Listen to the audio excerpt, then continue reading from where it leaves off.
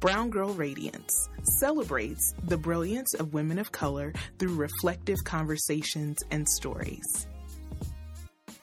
I'm your host, Pure Brown Joy. Hello to all of my radiant friends. Welcome back to Season 3 of Brown Girl Radiance Podcast, where we are celebrating brown girls abroad.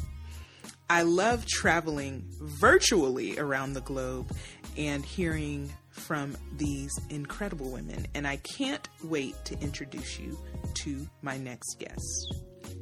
Before we jump into the interview, this year I've been sharing things that have inspired me each month. And I really reflected and prayed about what to share. And so I will start with the ultimate inspiration for my life, who is Jesus Christ. Amidst all of the chaos, noise, the political and social climate, we can always lean in to Him through prayer, praise, worship, and studying the Word. Jesus' name is above the name of the president, vice president, governor, Supreme Court justice, mayor, or any other name. I enjoy using the Bible app. They have so many wonderful devotionals, and they also have the Bible available in many different translations. They also have Bible app stories, which are like Instagram stories, except it's based on the verse of the day. I also love another app called Our Daily Bread, which gives a beautiful devotional thought each day. In December 2019, I did a devotional episode called The Treasure in the Trust Fund. This episode is only about 10 minutes long, and hopefully it will be an encouragement to someone. I wanted to get back to the basics today and pray the Lord's Prayer that Jesus taught in Matthew 6, verses 10 through 13. I like the NLT and the modern English versions, so I've combined them because they both have, of course, the same intent. Our Father in heaven, may your name be kept holy. Your kingdom come, your will be done on earth as it already is in heaven. Give us this day our daily bread, and forgive us our sins as we forgive those who sin against us. And don't let us yield to temptation, but rescue us from the evil one. For yours is the kingdom and the power and the glory forever. Amen. Speaking of prayer, I am loving the prayer edition of Black History Boot Camp with Girl Trek. Their mission is to encourage Black women to walk for 30 minutes a day for 5 days a week as a form of self-care and for their mental, physical, and spiritual health. It is a walking podcast, and in the prayer edition, they share information about spiritual warriors from Black history for 21 days. It's been really powerful, and you can sign up for free at blackhistorybootcamp.com. One of the episodes, they celebrated Maya Angelou, and Oprah actually shared on that episode a poem that Maya Angelou wrote as a gift to her.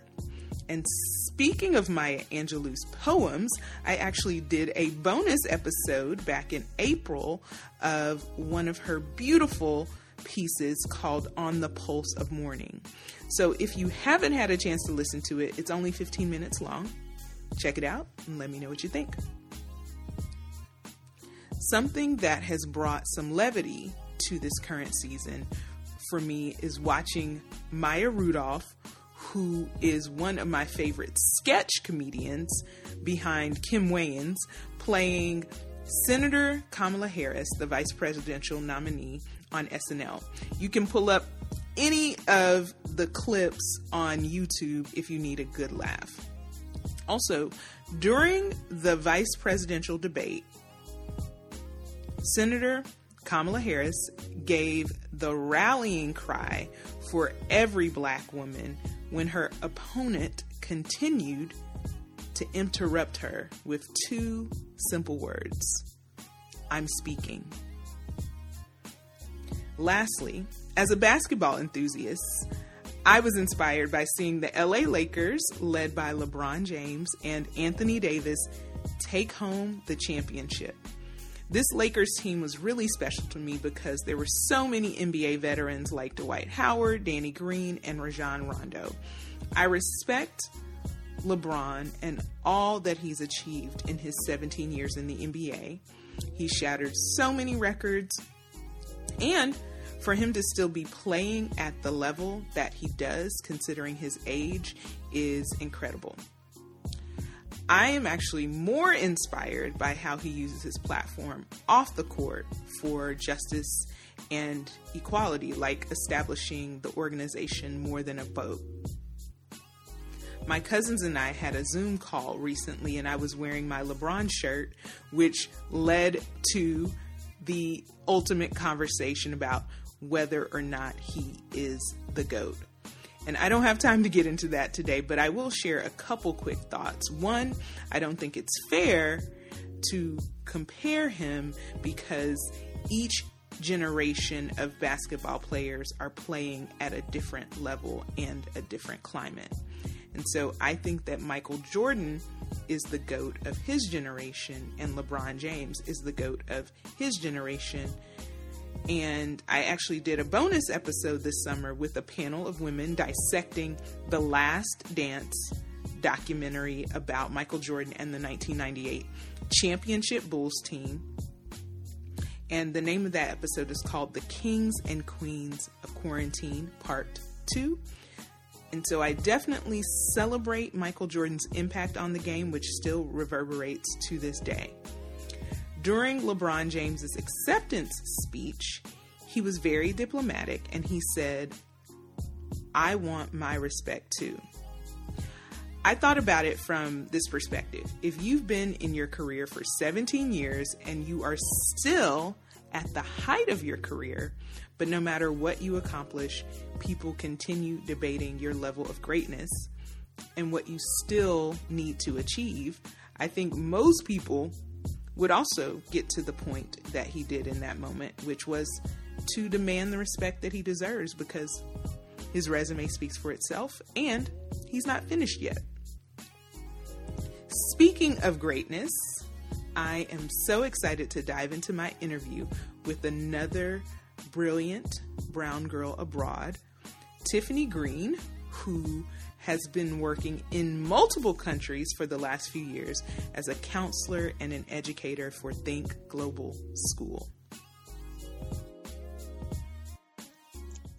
When I knew that I was going to be celebrating Brown Girls Abroad this season, this person is one of the first women that I thought of that I knew I wanted to join in this conversation because she is an actual globetrotter. And I'm not talking about the basketball players. I'm talking about a brilliant Black woman who has been literally everywhere, who found a way to marry her passion for education and traveling abroad and get someone to pay her to do both. She's been featured in Travel Noir, and we actually met over 10 years ago in DC, and we've stayed connected. And so I am elated to welcome to Brown Girl Radiance podcast, counselor, educator, and author, Tiffany Green. Hello, how are you? Awesome. Very, very excited to chat with you today. And thank you so much for taking time out of your globe trotting to chat with me for a few minutes. You can blame COVID for taking me out of globe trotting. Right. But I do understand what you mean. I'm happy to be here. I was thinking about when you said we met over 10 years ago. We met when President Obama was inaugurated, and who knew that literally 12 years later or 11 years later, we would be on this call. Super cool. Right. Yeah, I know we definitely met in the golden age of our nation, I would say. Yeah. Definitely. So much has changed since then. But if you don't mind just sharing a little bit about yourself and your background and what has led you to your current role and all of your travels abroad. Cool. So let's see. My intro pitch is kind of all over the place. So I am Tiffany, as you mentioned, and I'm from Connecticut. So good old New England, cold weather. Yes, there are Black people in Connecticut. And so I grew up there, had a really interesting childhood that kind of shapes my desire to explore different cultures. But in essence, Yale University is in New Haven. So you have all of this diversity from around the world. And with that diversity, for me as a kid, was curiosity. Like, where are these from? What is their life like?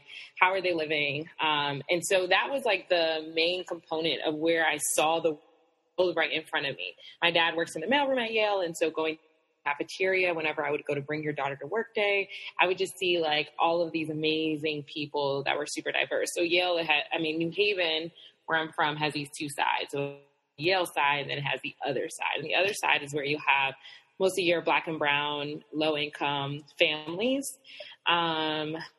Many dreamers live in New Haven as well. Another fun fact about New Haven, in case people are like, New Haven, what is it for? Yale, the Amistad. So you heard about the Amistad ship, New Haven, it's where it went.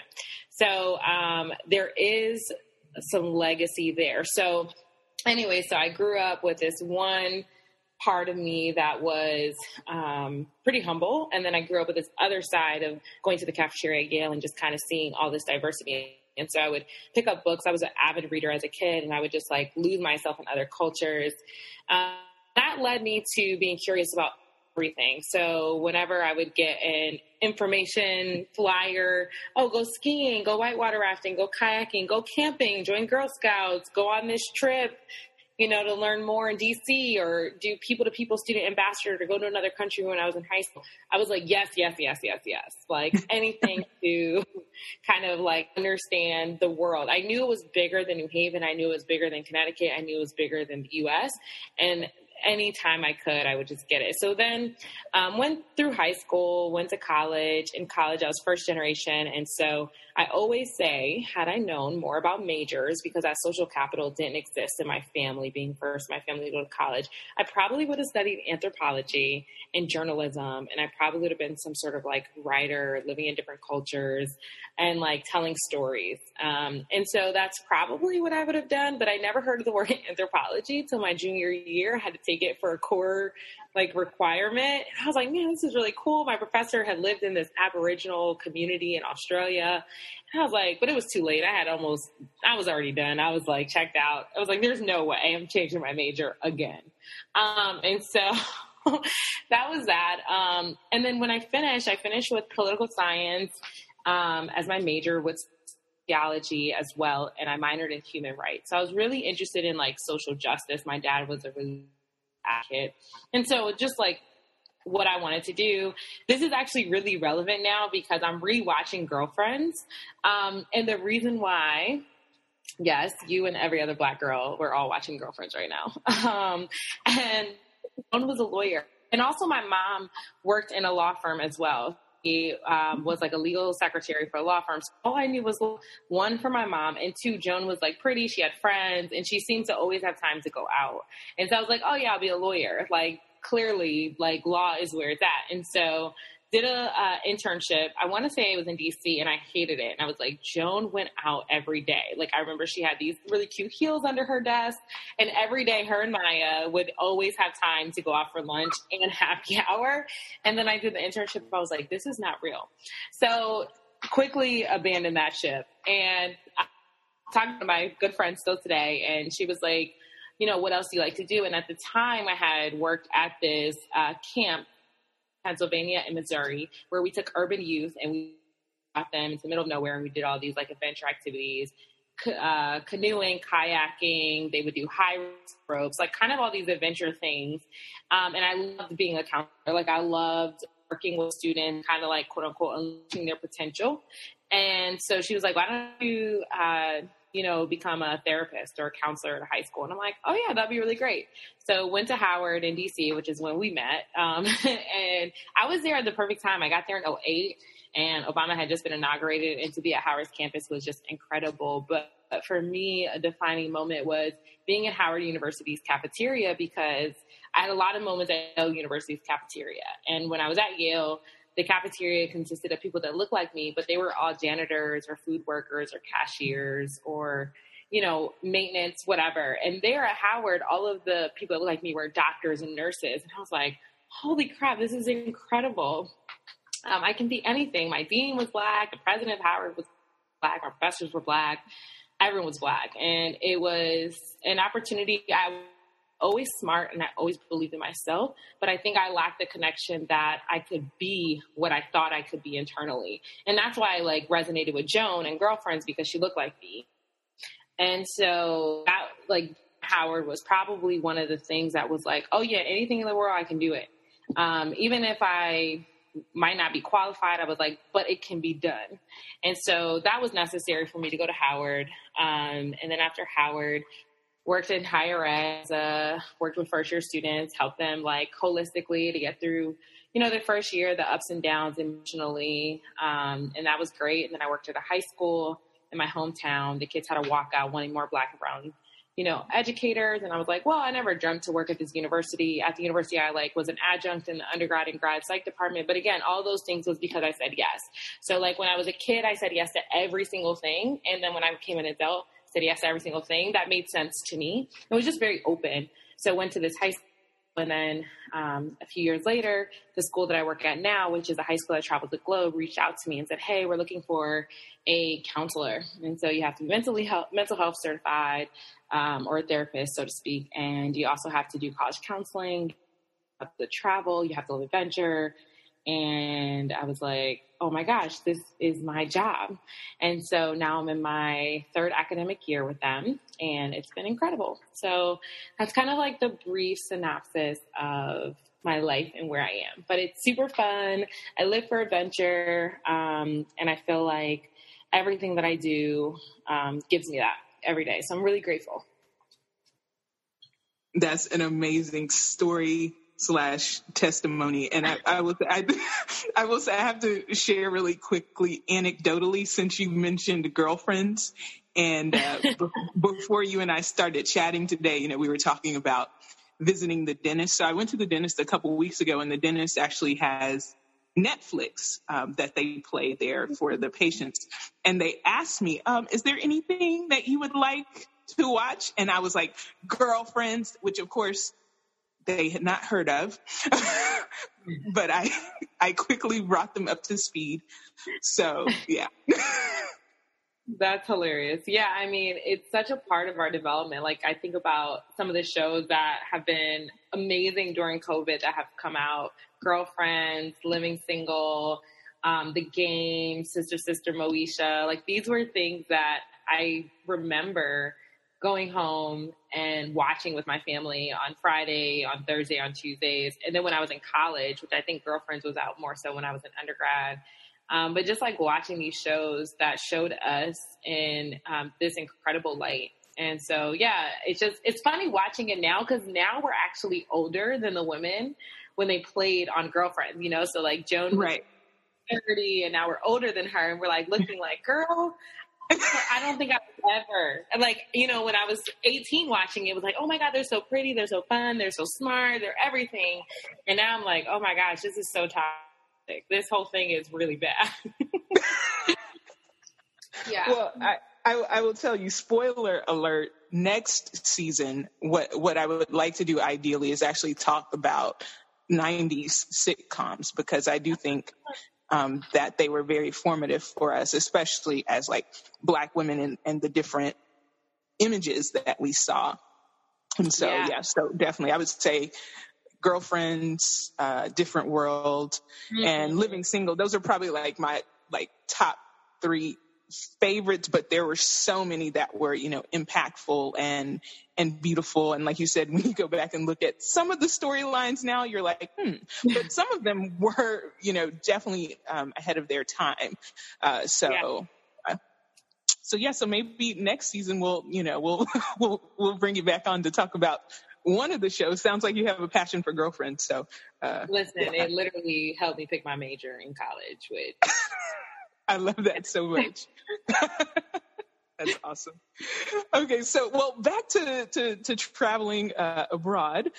Just want to find out, how many different countries have you been to in total, and then how many of those were you able to visit as a result of your current job with the Think Global School? Yeah, that's a great question. When I saw this being asked, I was like, oh my gosh, let me find out. So there is an app called BEEN, BEEN, and it does allow you to track. So I've been to 74 countries in total. So I started traveling when I was an undergrad. I went to South Africa. That was my first time on a plane and haven't stopped since. And as a result of my job, I want to say I've been to, I didn't count this one, but I want to say including conferences and other like professional development opportunities, I've probably been to around 13. So of the 74, probably like 13, maybe 14 or 15 with my job. And had COVID not hit, it would have been a few more. Yeah. If COVID hadn't hit, it may have been 100, huh? Maybe. I'm just. I mean, I did have this really epic East Africa trip planned that I should actually be on right now. It would have been my last weekend. I'm supposed to be in Rwanda right now, but yeah, I mean, I don't think 100 will be hit anytime soon, just because the places are now so spread out, so it's hard to kind of hop around. The good thing about my job is I work for 2 months and then I have a month off, and so like, let's say, for example, if we are in Botswana for work and we're 2 months and I have a month off, I would just spend my month off traveling East Africa. So then I can take my time and go through different countries or do a tour or something. And so now the places are spread out, so it's not as easy. The only place that I can probably hop will probably be more of Southeast Asia. And I plan to do that at some point in between our India and Japan term. But again, everything's on pause now. We're virtual, just like most schools. So I'm in LA. It's my first time living in the U.S. in 3 years, and it's really interesting. But LA has been a good fit for me. I've never been here, but I needed warm weather, and there was no way I was going to bear winter if I didn't have to. I know that's right. As a Floridian, that speaks to my spirit fully. Yeah, but I also am not dealing with humidity either, which and it does not speak to mine. Fair. And not to get off on too much of a tangent, because I do have more questions for you, but I do have to say, I mean, since you're living in LA, I mean, congrats to the Lakers. Like, yes, there's so much, like, you know, I mean, I'll say this. I really respect LeBron, especially when he first made the decision to even go back to Cleveland. Mm-hmm. And then since then, I just feel like he's really just matured into such an incredible, like, man and activist. And I actually appreciate what he's doing off the court more than on the court. But even what he's been able to do on the court is incredible. And then because I'm a big basketball enthusiast, like, there's just so many little backstories about this current Lakers team that I love so much. Just a quick highlight, for example, being an Orlando Magic fan, Dwight Howard actually played against Kobe back in 2009, and we, of course, lost, right? Yeah. And then Dwight Howard went on to play with Kobe, but unfortunately, you know, it didn't work out at that time. But then to see him actually get a championship, and a big piece of it was they were motivated, right, to honor his legacy. And so just there's so many, again, I'm a basketball nerd, so I could like go down the roster and tell, but that's just one example. So anyway, I'm sure for you, I mean, it's cool that they were actually playing here in Florida where I live, but I'm sure in LA, like, it's probably just been like euphoria for the last 2 days. Yeah, I'm actually going on a bike ride after this, and we're going to head to Staples Center. But like that night, it was pretty cool. Everyone either went to Crenshaw or they went to the Staples Center. And so definitely cool to be part of the energy, because when you're overseas, like thinking about the podcast topic, you know, those things aren't really a thing overseas. Like no one's watching basketball or football, like no one cares. And so the only sport that really exists overseas are the Olympics, and soccer or football is what the rest of the world calls it. And so there's a couple of reasons, right? Like football/soccer is just like the worldwide sport. Like everyone cares and everyone does it. And here we're not, like outside of like soccer moms and like elementary, middle school, like soccer kind of just goes away. But overseas, that's kind of the thing to watch and the thing to cheer for, and everyone is kind of in on it. And also with time zones. So if I'm living in Australia, you know, Sunday night football is like Monday morning or Monday afternoon. So it has a different feel, like no one's watching it. You might find a bar or a place that will play American sports if you're there on a Sunday, but usually between the time difference and just the interest, I haven't really followed American sports in a very long time. So it was cool to be here for that. Yeah, most definitely. My brother-in-law is actually from Cameroon, and he is obsessed with soccer. And my nephew just recently started playing. And so I told my sister, I was like, okay, so basically when you send me videos, I'm going to hear like my brother-in-law's voice in the background, because he like, there's a lot of like cheering, yelling, coaching. I put coaching in quotation marks, but yes. But like we're the anomaly, you know, like exactly. 100 million, 325 million people in the U.S. are the anomaly in the world. Because the rest of the world loves soccer or they follow it. And so outside of like the kids who love basketball and things like that, like the rest of the sports don't really get as much attention outside of the Olympics. Right. Which we will look forward to in 2021, right? Hopefully. I don't know. Yeah, that's the plan, but as 2020 has taught us... Yeah, there's no way to your plan. plans, right, exactly. Your plans mean nothing. No. But so actually, just like speaking of culture, as an African American, how did you find and build community abroad? And while I know that you met people from diverse backgrounds, how were you able to connect with other Black people and or other expats like yourself? Yeah, so what I normally do, I'm part of a few Facebook groups. So I'm part of Black Americans Living Abroad, I'm part of the Managed Travel Tribe, and I'm a part of International Educators Abroad. And so those three groups, normally, I have my travel schedule. So usually like 2 months before, I usually post in the group, hey, I'm going to be in this location, anybody there? Or I'll search the group to see if people are there and kind of reach out to people. Most places have these smaller groups, like kind of breakout groups, and they'll be called something like Black expats in Ecuador, Black expats in Australia, Black expats in England or London or whatever. And so then once you go on there, you know, I kind of introduce myself. Hey, I'm going to be here for 8-9 weeks. You know, what are places that I should live? So how my job works is we get a stipend to live somewhere in the city. And so I really rely on them to find out, okay, what's a good community that I like? I kind of know myself now. I can adjust pretty quickly to a city like day one. I unpack, I get settled. Like I don't belabor that whole like living out of a suitcase. I don't do it anywhere I go. Even if I'm in a place for 4 days, I'm fully unpacked.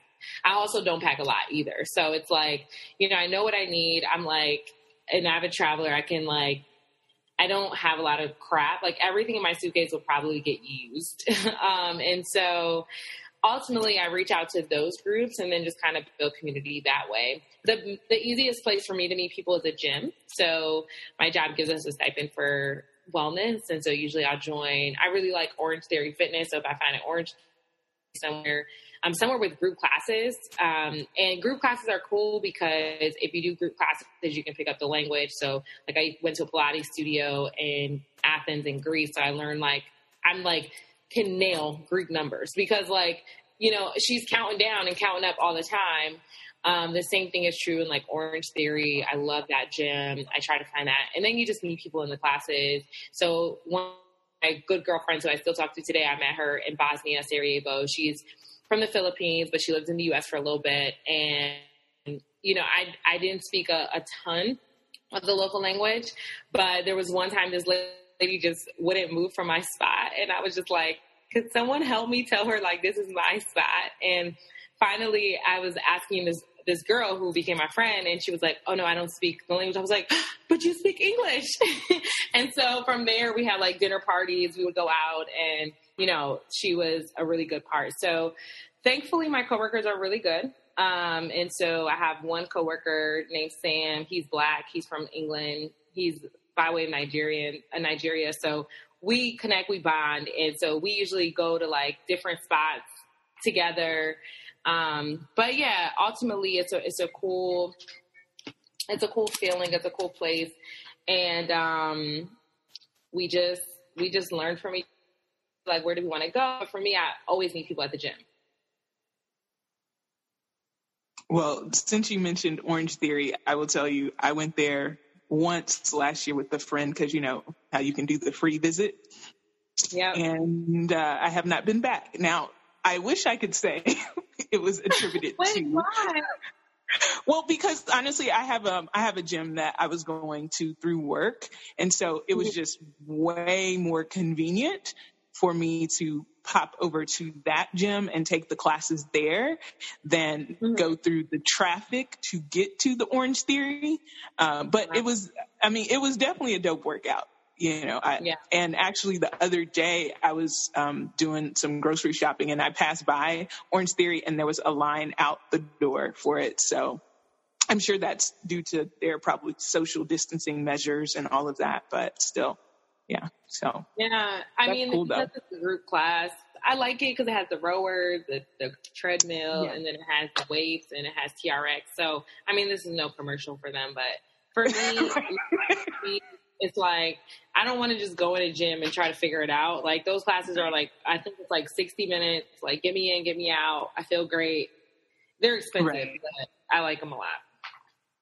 Yeah. Yeah, no, it's definitely a great workout. And I'll put it this way. I definitely also enjoy group workouts, which I was doing before. But right now, like, the company gym's closed. So I've just become my own personal trainer and tried to, like, take, tips from what I learned in those classes and just apply it. But yeah, for sure. But that's a really awesome way to build community, is through fitness, for sure. So I love that. And do you feel like there were certain countries where, as a Black person or a Black woman, you felt more welcomed or celebrated or embraced? More welcome. I feel like, especially in Asia, you are seen as like an anomaly. That's why we have to get out here. We have to travel. There are a ton of us traveling, but when you look at the ratio, it's still not a lot. So yes, in Shanghai, Beijing, in those larger places, Bangkok, yeah, they've seen Black women. But when you go to, like, small towns, it's like such an anomaly. And so there's a difference for me, though. Like, in China specifically, I felt like I was seen but not cared for. Like, they were excited to witness me. They would always want to take pictures. But would they have, like, a conversation with me, invite me to dinner? No, never. And it's almost like I felt like I was an exhibit at a zoo, especially because I have locks. And yeah, I don't know. It's just really interesting. I can't really pinpoint how to describe it, but yeah, that was interesting. I loved Eastern Europe. I feel like Eastern Europe was a place that people treated, they were like, oh my God, this is a goddess of a woman. So this was like, when I say Eastern Europe, I mean like Bosnia, Montenegro, Albania, Kosovo. Like, I traveled through those places and I felt like almost a celebrity. I remember I was in Kosovo and my homeboy was there too. And both of us had different experiences jogging through the city, and like people were like beeping their horn and like waving and like super excited to see us. I didn't feel like I was on exhibit, but more like, wow, you're beautiful, you're a queen. Like, what can we do? So that was cool. And I think I love traveling in Latin America because there's Afro Latinos. I know, like, in the US, we're not 100% well educated on this idea of being Afro-Latino. Like, being Afro-Latino is not half Black, half Puerto Rican, right? Like, it's literally descendants of slaves who live in Latin America. And so because of that, there's enough people that look like me that I actually blend in. So they'll like speak to me in Spanish, and I feel really good about that, even though my conversation will get cut off at some point. I am almost fluent in Spanish, but still at some point it will get cut off. I don't know all the words and all of the different topics in depth, but like, it's cool to just feel at home. Like, you're not a tourist. Like, you're not a visitor, you're at home. There are implications that come with that, right? Like, there's colorism. They think that you're poor potentially until you start speaking and hear an American accent from the US. And so, yeah, but I feel like all over the world, I've had very interesting experiences. I think being Black on the continent of Africa is bomb. Like, you know, just waking up and not having to put on Blackness, not having to think about being Black. All the billboards are Black. The toothpaste, the lady on is Black. Like, that was pretty freeing too, and like a cool experience, and I have to have that weight of being Black. But to be honest, I was talking to my friend about this the other day. You know, the weight of being Black in the U.S. is very different than the weight of being Black in other places. There's anti-Blackness everywhere. I don't want people to think that they can lead anti-Blackness. But what it looks like presents itself totally different. So I feel heavier being in the U.S., and I've only been back in the U.S. since June 15th, than I have in the 3 years combined living overseas, being Black in all of these places, even when I'm the only one, like in a place like Sarajevo and Bosnia.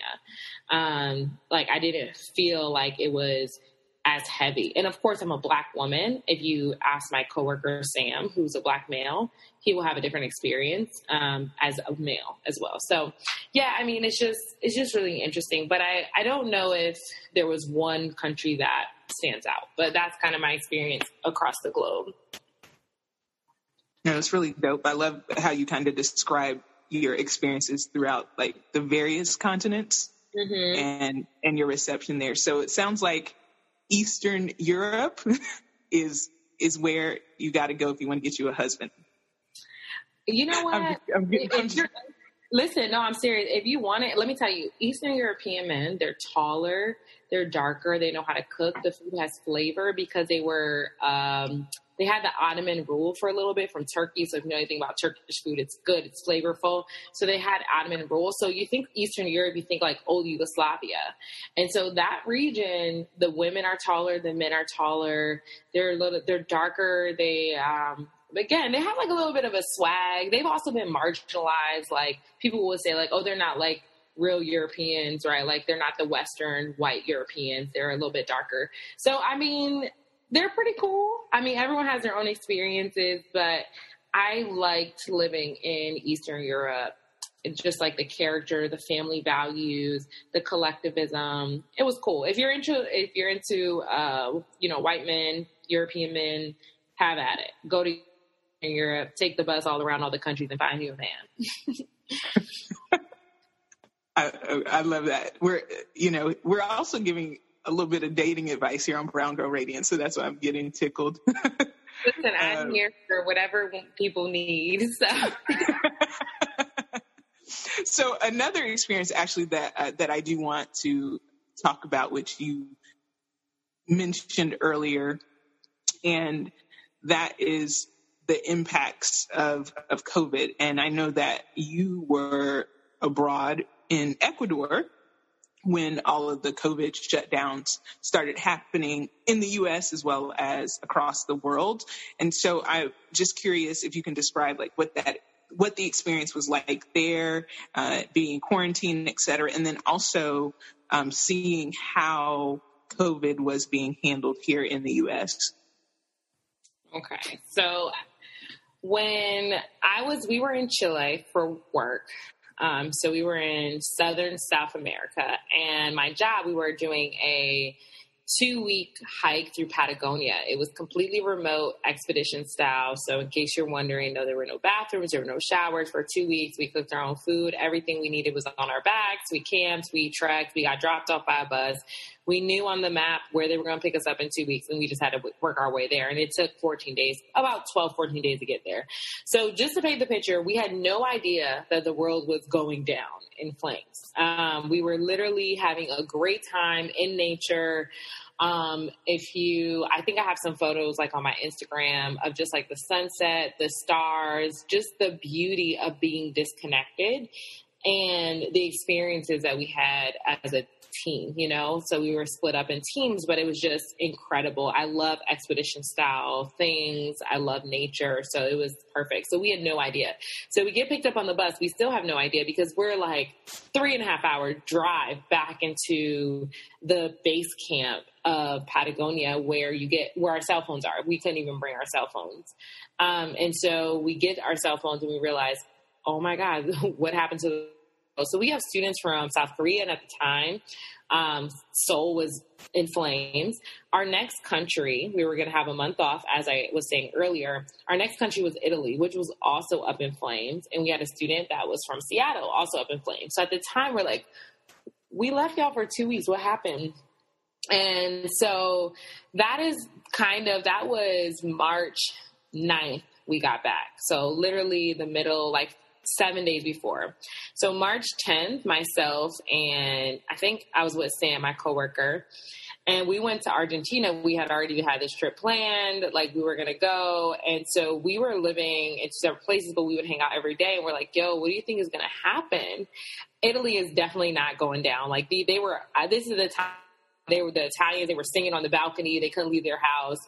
And so we're like, well, we had tickets to go to Iguazu Falls, which is like Niagara Falls on steroids. And so we still went. It was fine. There was masks in abundance. And my next stop for my month off was Ecuador. I have my scuba diving certification. So I was going to Galapagos Island to go scuba diving. And Sam was like, I'm going to get out of here. I'm going to go back to Chile, get my stuff, and I'm going to go to Atlanta. So like, cool. We peaced out. Like haven't seen anybody since. But I went to Ecuador and I had a couple of choices. I was like, well, no one knew how long it was going to last.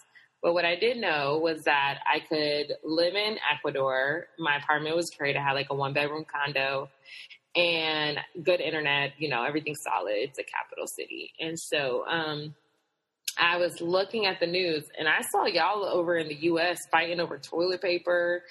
I saw just nonsense. And I was like, there's no way I'm going back. There was everything was in abundance in Ecuador because they're an agricultural country. Like they produce everything that they need. And I was like, you know what? For my own mental health, I'm gonna go ahead and stay here. And so I decided to stay in Ecuador because I just did not want to deal with the foolishness of being back in the U.S. Like, I don't know how it was literally a mess. Like watching that there was no milk, there was no eggs, there was no Lysol cans, there was no toilet paper. I'm like, I don't understand what is going on. And I just had a feeling the leadership would just not respond.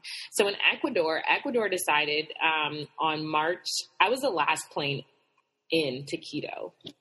And they decided that after that, citizens of Ecuador had 5 days to get back home. So they were willing to help out citizens to get back home.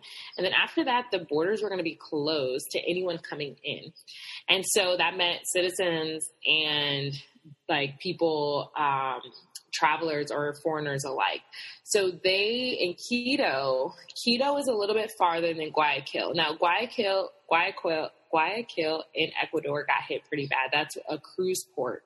So it's where a lot of cruises. So there had been like a whole bunch of Europeaners on vacation and it just spread. It's a poor community. So it just spread like wildfire, but Ecuador cut that area off. Everywhere else in the country were kind of shielded from you couldn't travel state to state and no one can come in the country. So whatever COVID existed in the country, as of March 21st, no one else is going to be able to come in. Now, they allowed people to leave, but there was like, no one's coming in. And so they kept it that way until June 10th, I want to say, when they allowed people to finally come back in. But by that point, like, things had kind of like worn off. Like, we had curfew, we had days that people can go to the grocery store based off of your last name or based off of your license number. I mean, even the experience going into a grocery store, like, they hose you down, they like made you step in like solution. Everyone had masks. Everyone had gloves. There was no fighting about if. In between every single cashier, thing, every, cashier lane got sprayed down. They were spraying down the aisles. It was just super, super as clean as they could. The only things that were open were delivery service through like Uber Eats. So you can get things through Uber Eats. I ended up finding a local farm, and so I never really went to the grocery store, but I found a local farm, and they would deliver every Friday all of my like fish, my fresh fish, meat, dairy, fruit, vegetables, everything. And so I was good. Thankfully, in my building, I had a gym and a pool, but all that stuff was closed.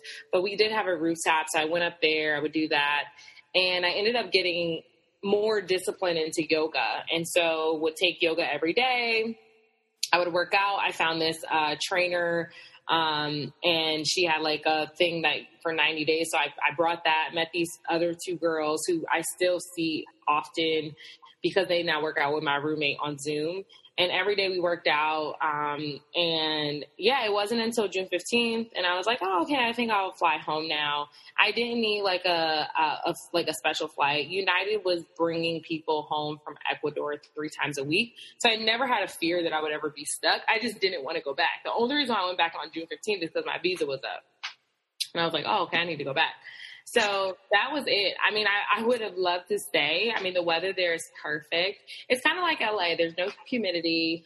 They have 3 seasons in one day. Like, you wake up, it's nice and like kind of like springtime. And then during the day it gets hot, like summer. And then at night it's like fall. So and again, no humidity. But yeah, so that was my experience. People did not complain. Like, I got flipped out in Spanish. I went in my building, was a huge building. And it was a pretty new building. So, the demographic of the people were pretty wealthy, but, I went to get my Uber Eats downstairs and I forgot to put on a mask in the elevator. And this lady was like, get off. And I was like, wait, what? And she was like, and it was just like, no one argued about, should we wear a mask? No one argued about, should we be outside? People were just doing what the government said. And that was it. And so, yes, people lost a lot. Yes, people suffered, but I feel like there was this collective effort to figure this out so they can get on with their lives. So yeah, that was that. That was my experience in Ecuador when I was there. Wow. Mm-hmm. Very, very unique. But it sounds like you were able to kind of have a nice little oasis, if you will, from all of the foolishness that was taking place here in the U.S. Yeah. So that's really dope. So speaking of experiences, I do want to ask you, what has been your most rewarding experience in traveling abroad? And then also, what's been your most challenging experience in traveling abroad? So when you say rewarding experience, you mean like my favorite place or like an experience? Experience. We'll talk about favorite places later. So more about the totality of your experiences. Yeah. That's such a great question. I think like traveling alone has been really great and fun. I think I've learned a lot about myself. I think I discover things that I like to do that maybe I didn't have space to do before. You know how like sometimes, even now, like I really hate when I say like, oh yeah, like to surf, or oh yeah, I do scuba diving, or oh, I like to bungee jump. What's the first thing you think people say to me? White people stuff. I knew it. I'm like, how is this white people stuff? Like, how did they get the monopoly on this? And I know it's not just you; it's everybody. No, I'm not saying. You asked me, and I'm saying, look, as a person of the culture, I'm saying I know that's the response that you get. That's exactly the response. I don't think you would say that to me. I don't think you've ever said anything like that to me, but people say that all the time, and it really. upsets me because it's like, why do we give a whole group of people a monopoly on this? You know, I remember the first time I skydived, and I never tell my parents whenever I'm gonna do risky stuff. Like, if I go, I go. Like, you know, they don't need to know before, they can know after. But usually I just send them pictures after, and they're like, oh my gosh. You know, and my dad, you know, he was just like, we don't do this. And I'm like, skydiving? I'm like, oh, but what about the Tuskegee Airmen? Like, what about those people who did that? Like, we're brave. We just never had freedom to be brave. You know, like, we were using all of our bravery for survival in our communities. But like, this is who we can be. Like, you know, I was just reading about, I don't know what sport it was. Oh, maybe it was NASCAR. And how the number one NASCAR driver is this Black guy. And it's just like, you know, they took us out of these places because they knew if we had an opportunity, we would just be bombed, whether it's swimming, gymnastics, golf, whatever it is, like, we can do it. And we brought into this idea that these things are white people's things. And I just really despise that, because I'm like, no, it's not. We belong here, and we're going to make ourselves a seat at the table if they don't want to give it to us. But yeah, I think just having freedom to do things and not worry about like someone saying like, no, I don't want to do that. And then I'm like, oh, okay, fine. We don't have to do it. But just like making the decision for myself. I would say the most challenging experience is, this is actually interesting. I just thought about this. For challenging, I think like as a Black woman who primarily dates and am attracted to Black men, I find that it's really hard to convince people that being nomadic is a way of life. And it sucks because I see a lot of white people do it all the time. Like, I see them work for government jobs and they move every 3 to 5 years, and it's normal. And I'm not even talking like Black people do it in military, but it's like this despise of doing it. It's not like, oh, I get to live overseas. It's like, I got to go overseas, you know? And so, but as as someone who's working for like a company or the government or school, you know, the packages are lucrative, right? And so, you know, it's usually tax-free salary. They usually pay for you to fly over there as well as your dependents. They usually give you housing. The salary is competitive. Like, you know, all of these different things, like free health insurance, like all of these different components that can come with living overseas. But it's always like, I get this question that's really hard to swallow all the time. It's like, well, when do you think you'll settle down? It's like, well, I'm pretty settled in my identity. I'm pretty settled in who I am. Like, I don't see settled as location, more so like I bring myself as a grounded person. And so I think that's the challenging part, is like finding people who understand that this lifestyle is not a phase. This lifestyle is not just for the 20-year-old something who's like running around, because I'm definitely not 20s. But it's just like, that's probably the most challenging, because I always feel like I have to give up one to get the other. And I have so many stories of people that I'm meeting, like, especially in international school world, and they're like, oh no, like, we love it. We save so much money living overseas. Our kids get like this amazing, adventurous life. Not even just in my school is different in that we travel every term, because the kids will live in 12 countries every 3 years. And so like, if you work at a regular place, you're in one place for 3 years. And I'm like, that's so cool. Like, why do we feel like this idea of like buying a house for 30 years, like getting a car and like, you know, that's the totality of life. It doesn't have to be that way. So that's probably the most challenging, is finding someone compatible who understand, again, that this is not something I have to give up. This is like, people live as expats for their entire lives, and it's a thing. But not necessarily a thing in our community. Because even when people ask me, like, oh, are you still doing that thing? I'm like, you mean my job? Like, that needed 2 whole degrees and a license? Like, yes, I'm still working at the school. Like, it's not like a program. It's not like some sort of random thing. Like, this school has been around like 10, 11 years. Like, you know, people do this, and it's just like, I know they don't mean anything by it. I never say anything, but it's just so funny because I know they're hinting like, girl, when you gonna find yourself and settle down? That's like really what they mean. And so I think that's the most challenging thing, is like convincing people or showing people that the American dream is, are you really living a dream, or are you just pretending you are because you were sold that? Like, there's so many other ways of life. And I find that, like, especially in Europe, people do that often. Like, people take opportunities like in another country, on another continent. They take a whole year off to do something that they love. And it's just not something that exists in the U.S. Yeah, basically your lifestyle is I guess what you would describe as like a cultural disruption to what Americans are used to, and especially African Americans. Yeah. But it's beautiful, and I love seeing your stories and your Instagram posts, which I'll make sure that you share your information at the end, because it's so beautiful, just the photos, but more than that, like, I don't know, I feel like you can feel like that spirit and that joy that just emanates from every post. So I applaud you. And this is why, this is why I wanted to get you on here, to help kind of disrupt our mindset, right? Mm-hmm. So what would you say that you have learned about yourself doing all this traveling abroad? I learned and living abroad.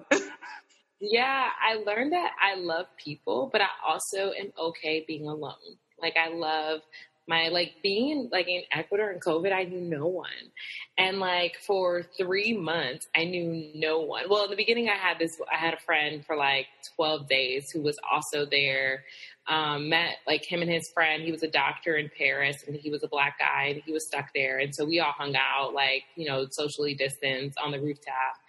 But I love being alone. And I was like, oh, this is cool. I journal a lot. I got back to reading. And I thought I would maybe go stir crazy, but every day I woke up, I was like, hey girl, I was like, hey, it was just every day it was just me, and it was cool. And, it's something that is not necessary to be by yourself for 90 days, but I noticed how restored I was at the end of that. And I took it as an opportunity. I think a lot of times people see me, they think that I always want to do something and that I always have something to do and I need to be that way. But I always do something because it's really cool. And I'm like, oh, this is a cool adventure and I want to do it. But I also can be on the other side of the spectrum and do nothing. This week I'm off, and I literally, outside of taking my Spanish lesson and riding my bike, I've said no to mostly everything else. Yeah, so I think I learned that I have a good balance. Yeah, I would, echo your sentiment in saying that I feel overall that's probably something that COVID has definitely taught me. And not that before just in the hustle and bustle of life, sometimes I would take a day, just for myself, to be with myself. And that didn't necessarily mean doing anything, being in my home and resting, reading, devotion, whatever that might look like.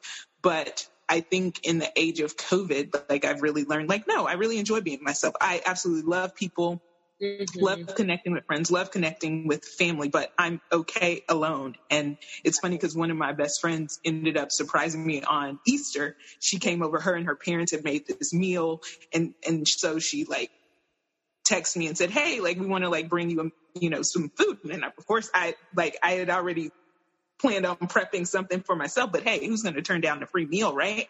And, it's very sweet and thoughtful. She said, but we just worry about you because we, felt like maybe you're lonely. And I was like, girl, I am okay.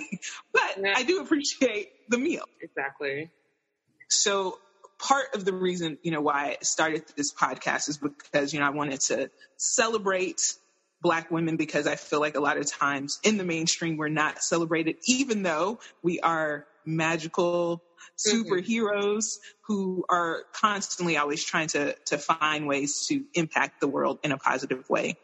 And sometimes at our own expense. And so I just wanted to ask you, what do you feel like your superpower is? When I saw this question, I think that it goes in the same. I think I'm naturally authentic, and I think I am, in my authenticity, I can be adaptable. So I don't feel like I ever lose parts of myself when I'm adapting to other situations. I know sometimes being adaptable might mean you lose yourself, but I think I'm so authentic that it doesn't change even in being adaptable, and that I'm able to get to a place, I'm able to find stability, find home, find comfort. I'm easy to please, usually food, and a good conversation, one good girlfriend. I'm like, hey girl, let's do everything together. Great. Okay, cool. Check that off. But I think I bring my whole self into a place. And I think that has helped me to impact the world by having conversations, being in cultural exchanges, imparting who I am, but also understanding I don't know everything. In my authenticity, I don't know everything. And so learning from them too. So I would say that's probably my superpower. I think I've been able to, I guess, I don't know, deepen my acceptance of self. I find that I've never fit into like any box, like whether it's like the Black girl box, the Christian box, the educated box, the like nerdy box, like all these different boxes. And it was hard to like figure out like, man, where do I fit? It's like, I don't fit anywhere. I just am who I am. And so I want to say that, I think being abroad helped me to like solidify who I was and be okay with who I am. I like the good things about me, the cool things about me, the nerdy things about me, the lame things about me, like all of those things. It's all good. It's just, there's nothing I can do about it. This is just who I am. So I think that has helped. And not that you need a cosign, but I would say I definitely agree. I think that's probably something that attracted me to you as a friend is your authenticity, which again, it just emanates even, as I mentioned earlier, like in your post, when you're posting about a place that you've been, it's not from a place of like flexing, but truly a place of like sharing an incredible experience or providing some type of form of education and or just a piece of joy, placing that into the atmosphere. Thanks. You're welcome. So what do you, or I should ask, do you have any advice for Black women specifically when traveling abroad, or people in general, but since this show is Brown Girl Radiance, if you have any tips for all the radiant brown girls out there. Do it. Just travel. I would say do it wisely. There's some like non-negotiables that I do if I'm traveling solo. So if I'm traveling solo, I normally, if it's not like a dinner wine, I don't drink. I don't need to go to the party at night. Like if I'm not sure, like I don't need those experiences to have a good time. And I do that because I need to be safe. I fly in during the day. I never fly in at night. I always walk the neighborhood, kind of get a feel for it. I have a couple of apps I can actually share that I personally use whenever I'm traveling overseas that I think are like really important. There's the regular ones like Duolingo for you to learn a language. I think it's super important for us to not feel entitled. But like Trip Whistle is an app that I use. It's an app I use because no matter where you are, it'll like geolocate you, and the number for the ambulance, the police, or the fire will like pop up because everywhere is not 911. So I think it's super important for people to do that. I always have a rule that like there's one person I check in with at the same time every day, so then they kind of know where I am. I'm just trying to think about, those are things that I think that will make people a little bit more comfortable downloading the map before you get there. So download Google Maps, see if Uber works overseas. If it does, great. I buy a local SIM card, but most of you will probably just use your regular SIM card and accrue the cost. But whatever it is for you to be local, I think it's super important, like know your way back to where you're going. But again, I 100% don't play with like danger. It's not about fear. It's just about wisdom. And so like it's not even about fear of the people. It's just like, if I don't know a place, I don't know the language. If Uber is not readily available, I got to flag a taxi down. It's just a lot of work. I may not go out at night, and if I do go out, I'm not drinking, especially if I'm by myself. And if I'm with friends, like choose friends wisely, like friends that you have in your hometown that you might turn up with may not be the friend that you want to go overseas, who might just only want to turn up and not be wise. So I've had really good experiences, take a Krav Maga class, learn a little bit of self-defense if you need to. Nothing has ever happened to me, so I've been extremely blessed. I find that the stories that you hear about women being attacked, I don't always hear it a lot about Black women, but it's not to say it won't happen. But for me, I'm just like vigilant, wise, and I still have a good time. If I am looking for somewhere to go that is like, I want to party, I would find a location that's like suitable for like that happening, where it's like the like hotel, everything is kind of like helping you with it. But I would just say go, find groups. There's like traveling Black women, like find solo traveler groups, and get tips, because we've been out here in this space for a long time. You don't have to figure it out on your own. And even little things like, hey, don't stay at this hotel because there's been a list of people that have had bad experiences. Those groups can kind of help you on Facebook to know that. But just go, like, it'll really change your life, and just be and enjoy it. And if you don't enjoy it, don't do it again. That's fine. Like, but just try it. Love that. So as you were talking, it actually made me think of something else that I think is usually very important to, not to generalize, but for the most part, Black women are very spiritual. And so I wanted to ask you, like, what your experience was like in terms of like faith communities, et cetera, there. I know, you and I both identify as Christians, but I'm just saying in general, what were your experiences like with the faith communities? Yeah, I would say that like the capitalistic version of the church that exists in the U.S. doesn't exist a lot in other places, with the exception of like, in Australia, there's Hillsong everywhere. Well, not even everywhere. Honestly, when I was there, I didn't see a billboard at all. Like, I met people, I was like, hey, have you been to Hillsong? Like, one of my coworkers from Australia, she's like, never heard of it. I'm like, what? Like, you never heard of the Hillsong from Australia?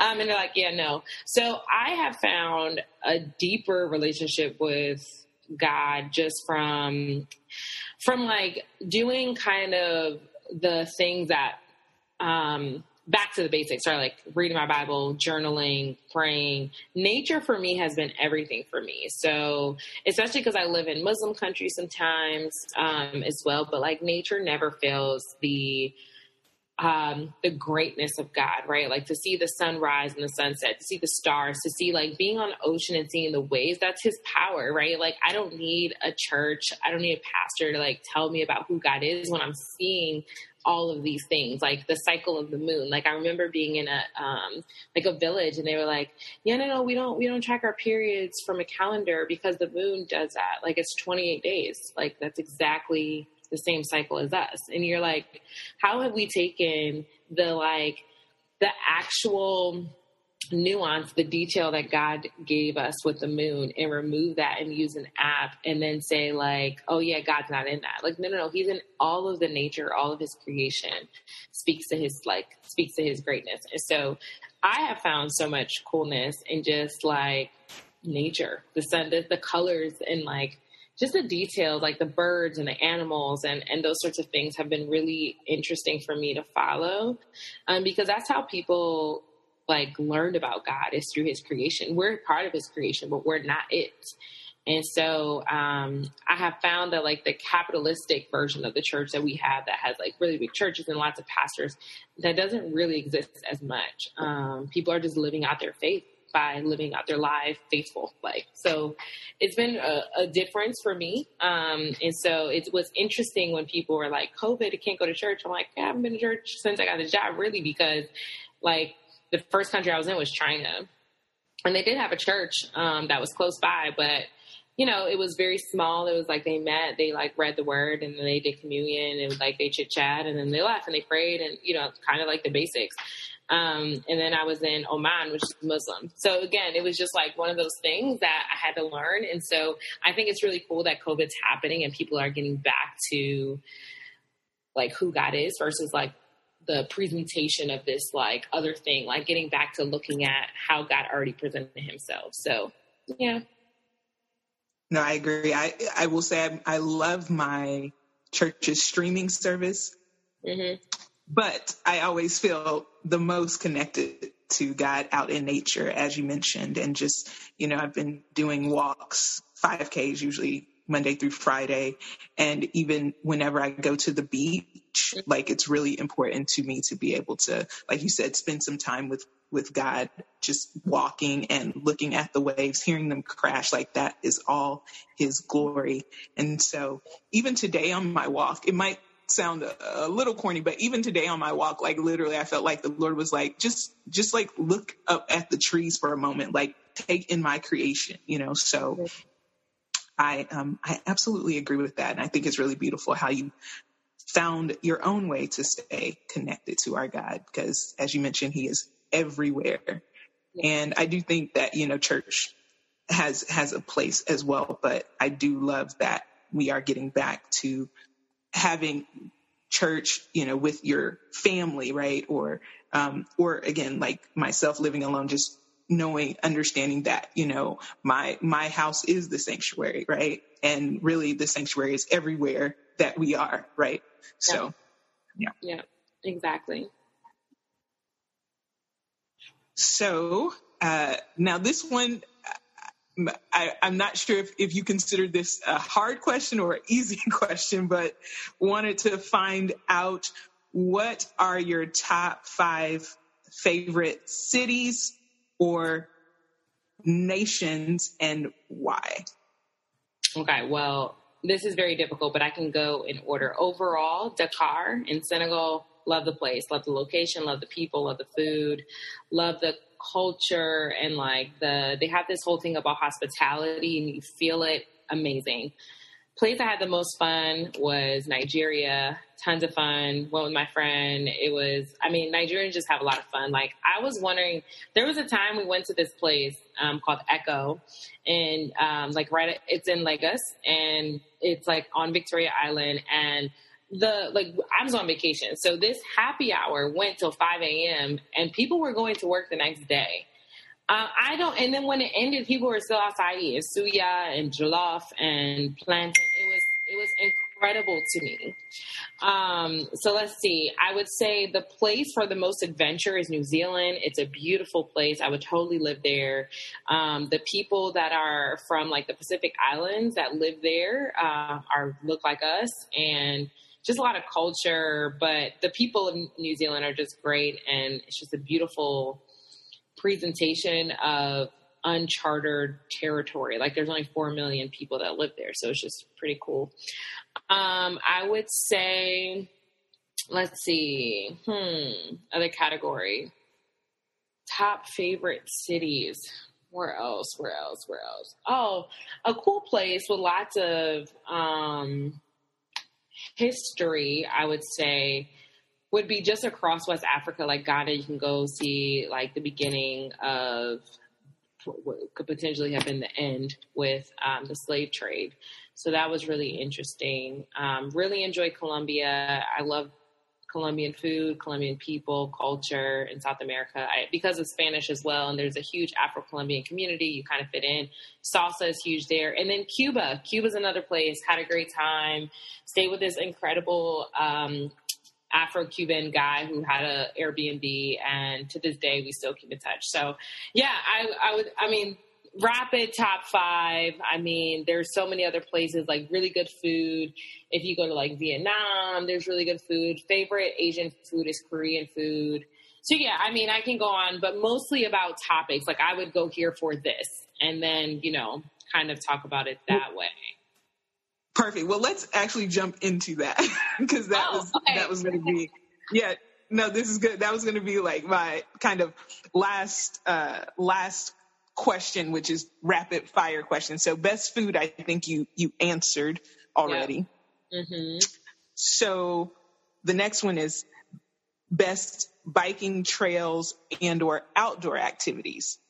Biking trails and outdoor activities. I would say outside the country, yeah. Yeah, okay. I would say Greece has some really cool trails. Yeah, I like. I'm a cyclist, so that I had to. I would say Greece. We did this whole trip where we kayaked, rappelled, and biked across the coast of Greece, and that was pretty cool. Awesome. Best beach. Ooh, best beach. So many beaches. Best beach. Let's go with outside of Durban, South Africa. Okay, and where do you feel is the most underrated place that you've been to? Senegal, hands down.